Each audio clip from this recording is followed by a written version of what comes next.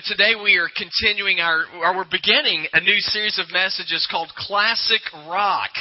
Now, whenever we were talking about this, the idea is for us to take some songs from the past and just look at them from a biblical perspective. And I'm sure some of the songs we're going to be going through, you thought, I never knew that had a biblical perspective. Well, maybe it didn't, but we're just going to act like that it did. And so when we were looking up the series, talking about classic rock, I was talking to our staff about it, talking to Matthew and James. And to me, classic rock is the 1960s. And I'm the old guy on staff, which is really odd. And they're like, no, that's not classic rock. I mean, it's like ancient. They said classic rock is the 1980s. And I was like, you got to be kidding me. That's like recent. And so anyway, it makes me feel really old. So we began to look through some of the songs, and one of the songs that we came up with, or that I saw that I thought, man, this sort of typifies 1980s to me, is the song "Tainted Love." Any of y'all remember that song? There's actually I believe a Levi's commercial where they did it, a "Tainted Love" commercial. But I'll just give you a little background about the song. It's very, y'all probably didn't know. It's deep. There's a big message in that song, but what happens is there's a guy in the song, he falls in love with a girl, and he really cares about her, or so he thinks, but as time goes on, he begins to understand, man, this is not satisfying me. As a matter of fact, if y'all would, we're just going to play, y'all, you're thinking, good night, they're going to play Tainted Love in church just a little bit, because I want y'all to remember the song. So if you would just play, we're just going to play a little bit of that song. I'm not going to sing it, but go ahead.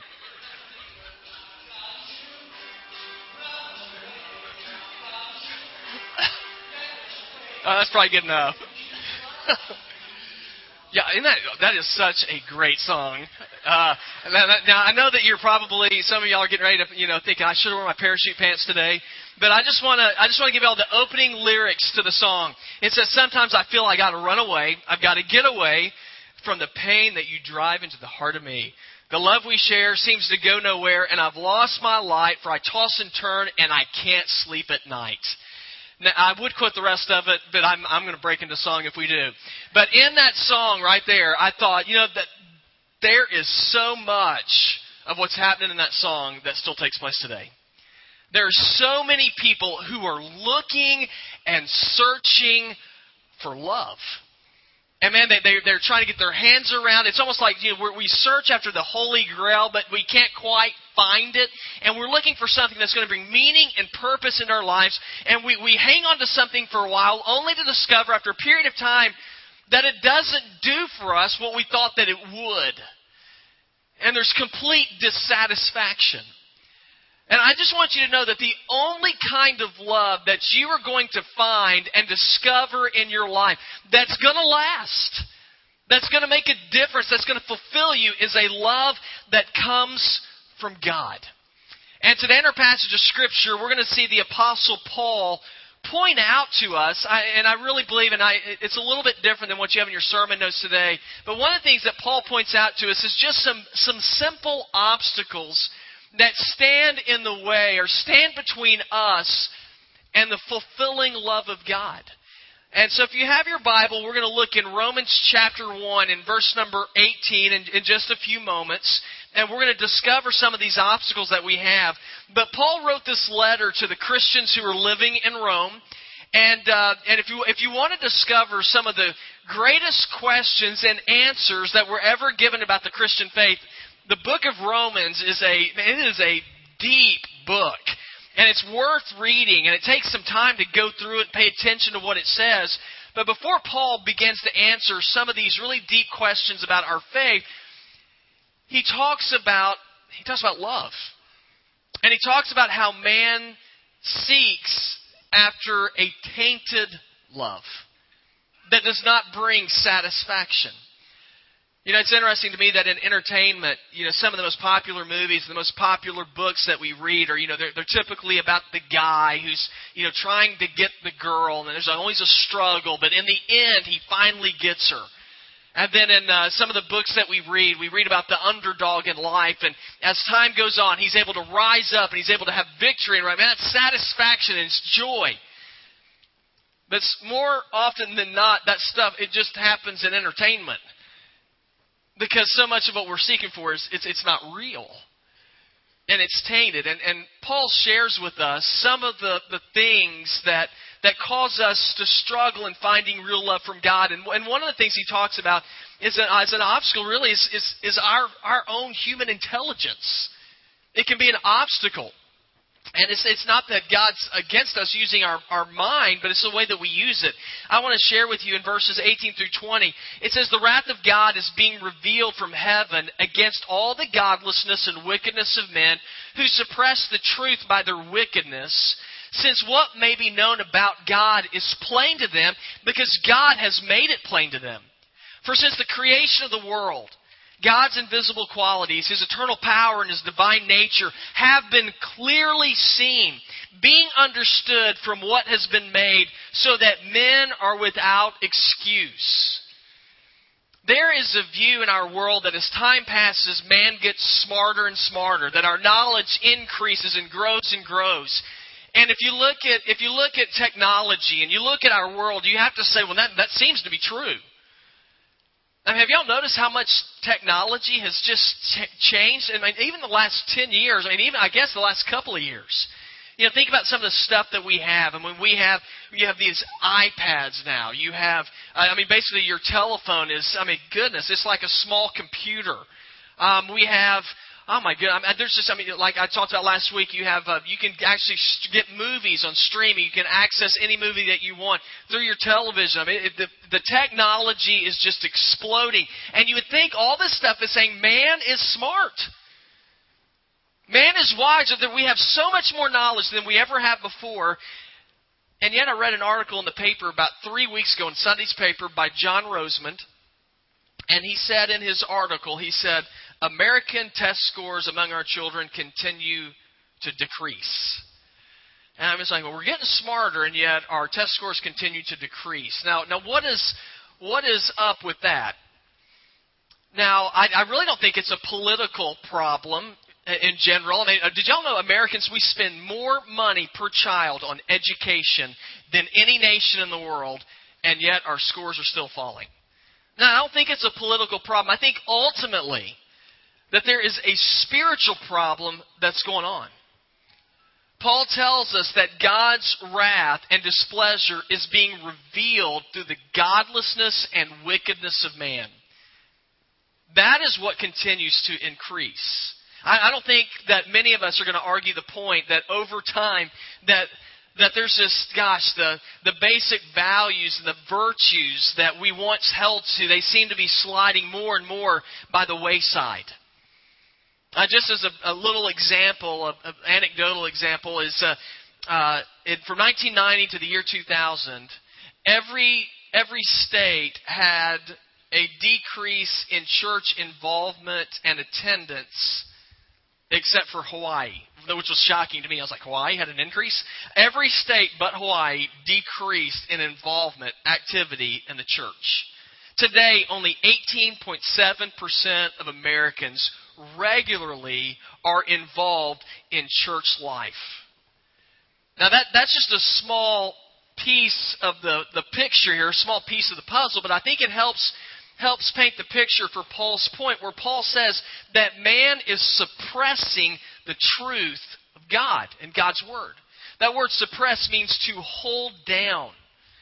And I think that the way that is playing out so much in our world today is we see what God teaches us in His Word, and we know that God says He loves us and He wants to experience His love, but we hold down and we push away the Word of God so that we can choose to live in a way that we want to. And whenever God gives us directions in here, it's because He loves us. But if it goes against what we want to do, you know what we typically do?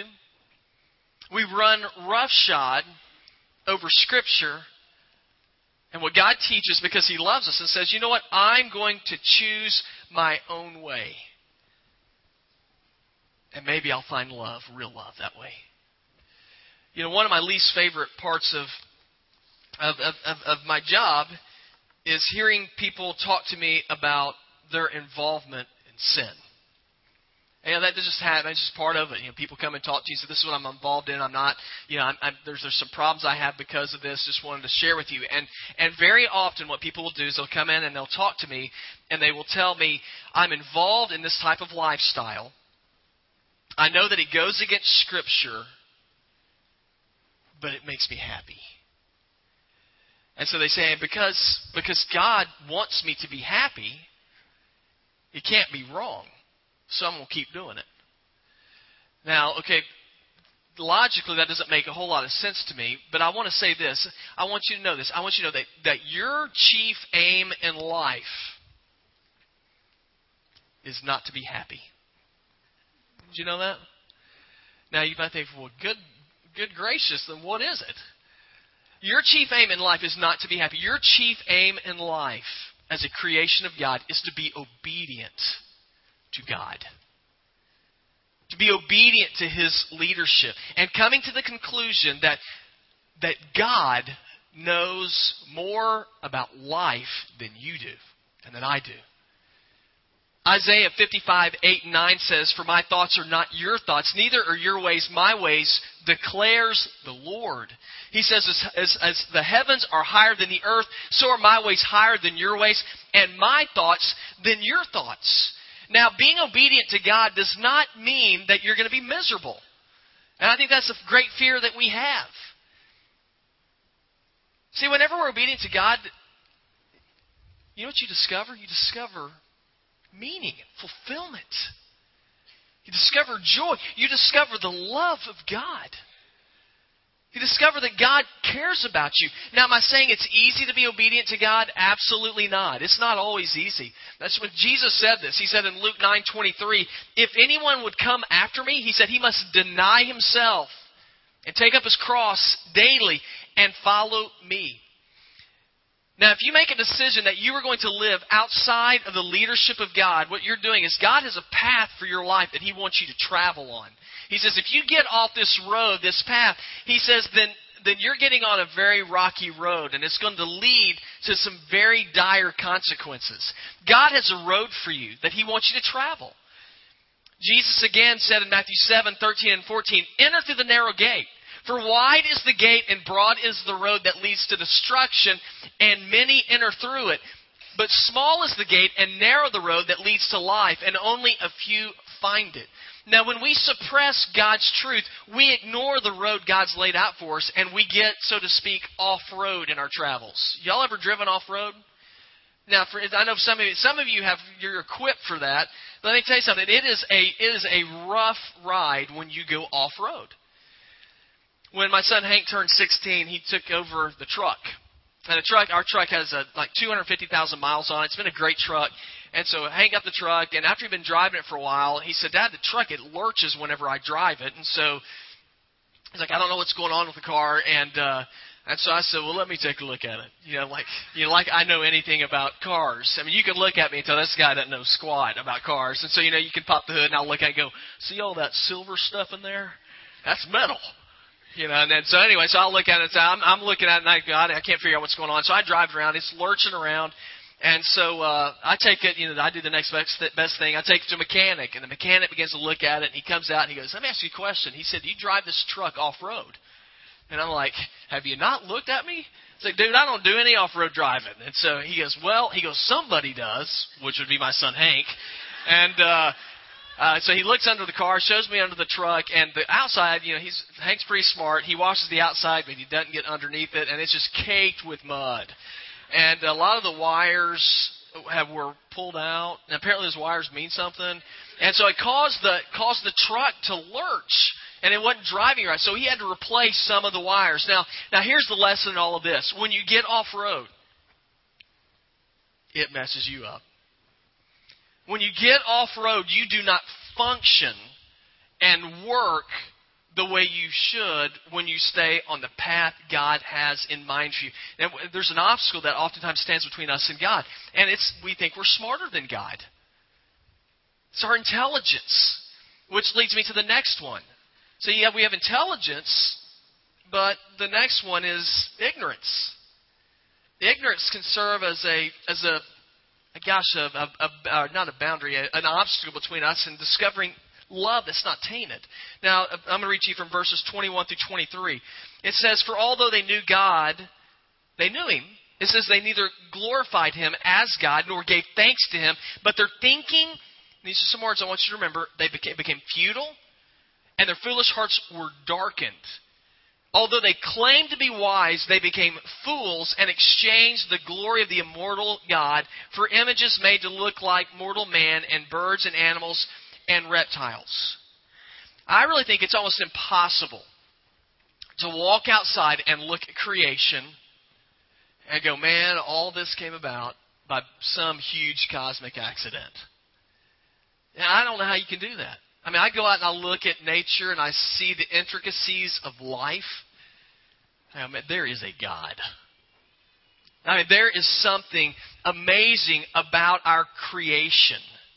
You know, deep within each person, God has planted within us a knowledge of Himself. You know, in the world, when you start going all over the world, over 90% of our world population believes that there is a God. Now, that's unbelievable. I believe God has placed that within us. Yet, even though there's a recognition that there is a God by most people, Paul wrote that people typically refuse to give God the place of honor that He deserves. What do we typically do? We typically say, I'm going to be God. And God is here in order to serve me. We don't glorify God, we glorify ourselves. Now, there's something that happens whenever we refuse to recognize God in our lives as leaders. The thing that Paul says, if you look back in our verse, he says, our thinking becomes futile. The way you think becomes futile. That word futile, another word for futile is hopelessness. When you remove God from life, let me tell you what happens. There is hopelessness. You know, whenever you discover tainted love, gosh, it's empty. Without God, there is hopelessness in life. You remove God from family and from leadership of your family. What do we discover? Let me tell you what some of the things we've discovered. You remove God, you discover broken and busted marriages. You discover children that are emotionally scarred when you remove God. When you remove God from your ethics, from the way you make decisions, let me tell you where that gets us. It gets us into hopelessness, where in the last 40 years, 53 million children have been aborted. And for some reason we think there's no consequences to be paid with that. Our thinking becomes futile. It's hopeless. He says our hearts become darkened. You remove God, you become dark. That word darkened it's an interesting term. It means to have no eyes. That's a good description, isn't it? If you don't have eyes, you can't see, right? If you can't see, you don't know where you're going. You're bumping around. You don't know where the boundaries are because you are darkened. When we remove God, we don't understand where the boundaries are that God set up for us. I was thinking about that. I remember whenever we moved here. I remember when we came out to we built the building, and the parking lot out here was. Y'all remember it wasn't paved when we first had it out there. It was gravel, and when it was gravel, there was no stripes there. There were no wheel stops, and so the first Sunday when we all parked out there, what kind of an atmosphere does that create? Well, parking's willy-nilly. You know, you go out there and there's no, you don't know where to go. So we just started parking everywhere, and it was crazy. And we didn't park as many cars on there as we could have because there were no boundaries. Now, once we paved it and put lines in, everybody knows where to go. You know, we can see them. We know where we can park the cars, and it was easier to get off the church property, off the site, whenever we had a little traffic flow that showed you exactly where to go. Now, whenever we try to live life without the boundaries of God, life gets willy-nilly. When we shut out the light of God's Word, we can't see God's design for life. And we live life without boundaries, and it's destructive. That's why Colossians 2:8 says, "See to it that no one takes you captive through hollow and deceptive philosophy, which depends on human tradition and the basic principles of this world rather than on Christ. The wisdom of this world that says, seek love here, is going to sorely disappoint you. Because you're going to find out that you're not able to see what God wants for you, and you're going to be unfulfilled. And what are some boundaries that stand between us and God's love? It's our own intelligence. We try to think we're smarter than God, but then it shows us our ignorance. And I just want to show you this last one, or point out to you the last one, last obstacle that stands between us and discovering God's love. It's our indulgence. Our indulgence as people. Last two verses, verses 24 and 25, it says, therefore God gave them over in their sinful desires of their hearts to sexual impurity, for the degrading of their bodies with one another. They exchanged the truth of God for a lie, and worshiped and served created things rather than the Creator, who is forever praised. Amen. If we ignore the leadership of God, what we do is we put ourselves in His place and we say, I'm going to be God. And if we're God, that means everything's on the table. I can live like I want to, and I'm not going to have to pay any consequences whatsoever. And if we get to that point, what God does, because God doesn't force His way into our lives, what God does is God says, okay, you choose that. You have the right to choose that. He said, but I'm going to allow the natural consequences of that decision to play out in your life. He says, I'll give you over to your sinful desires. Let me share with you a scary verse about this. It's Judges 10:13. It says, this is God. He says, you have forsaken me and served other gods, the Lord said to Israel. He says, therefore I will deliver you no more. When I read that verse, it got my attention. I ignore God. I refuse His love. God says there comes a time, He says, that's fine, you can choose that, but I will deliver you no more. I don't know about y'all, I need deliverance. I need all the help that I can get. Now you can say, well, I'm a pretty mature person. I think I can make good decisions on my own. Let me tell you something. On our own, we have a natural bent to be evil, to be self-indulgent. Romans 3:10 through 12 says there is no one righteous, not even one. There's no one who understands, no one who seeks God. All have turned away. They have together become worthless. There is no one who does good, not even one. On our own, we seek to indulge ourselves. And Paul talks about this, and he mentions this in the verses we just read and the verses following. We indulge ourselves sexually. He says we seek after our own pleasures. We ignore God, seek after our own pleasures. And what Paul's talking about in these verses, he says that kind of a relationship is only going to be blessed when it takes place between a husband and a wife. He said if it ever falls outside of those bounds, he said it is a tainted love. And it will not satisfy you. And I say, is God trying to be a cosmic killjoy? Just, this is my life. I want to enjoy myself. It's not that God's a cosmic killjoy. God is doing these things, setting up boundaries to protect us. You can say, well, I don't need any protection. Hey, let me tell you, just from my perspective, what I've seen, I talked to a ton of people whose lives have been destroyed because there's been no boundaries in their sex life. See, marriage is wiped out. I've seen deep emotional scars that occurred 20, 30 years ago that people still have in their lives because they did not stay within the boundaries of God. I've seen disease. I've seen unwanted pregnancy. And I'm reminded even more that decisions we make in the dark are never good decisions. A guy named Alan Johnson, he's a commentator, he said, without God, there are no abiding truths. There are no lasting principles or norms, and man is cast upon a sea of speculation and skepticism and attempted self-salvation. Because you want something does not mean that it's best for you. I've learned this firsthand. There's a lot of things I want that I know aren't best for me. The last couple of years, Emily, I've been looking. I'm on this particular kind of diet that I have to follow, and so one thing Emily found for me is almonds. Y'all, I never knew how good almonds were. might have discovered this. They have cocoa. They have wasabi almonds. They have lime chili, which are my favorite. They have cinnamon. I can go through a ton of them. They have so many different kinds of almonds. Emily started buying them for me. I want almond. After I ate, I was like, I want these. And so I started eating. I ate so many of them, and I'm doing better. But I started eating so many almonds. I was eating, I'm serious, over $20 of almonds a week. That is ridiculous. I'm talking like the jars like this a week, they're gone. Now, what I discovered is after I would eat almonds like that is I get sicker than a dog eating almonds. And I don't recommend it. And I'm not going to tell you anymore. But if you do it, you'll understand. It is horrid.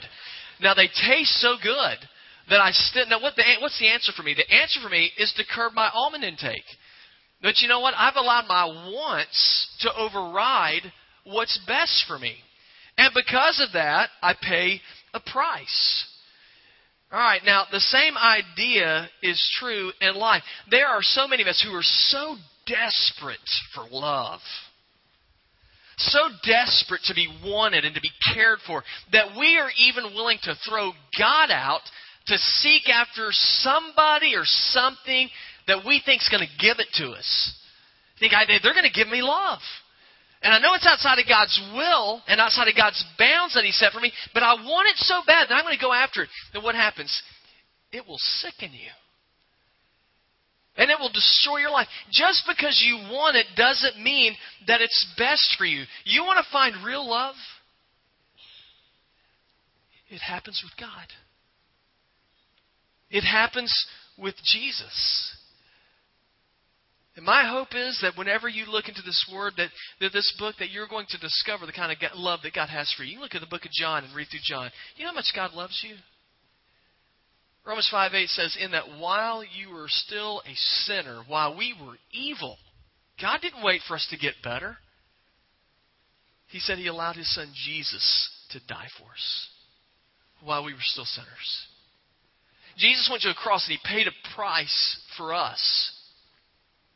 Not that He owed anybody, we do. And Jesus said, because I love you, I'm going to pay that price for you. Jesus doesn't look at us and say, I'm going to start loving you when you get your act together. He says, I love you now. I love you when I created you. What kind of love do you want?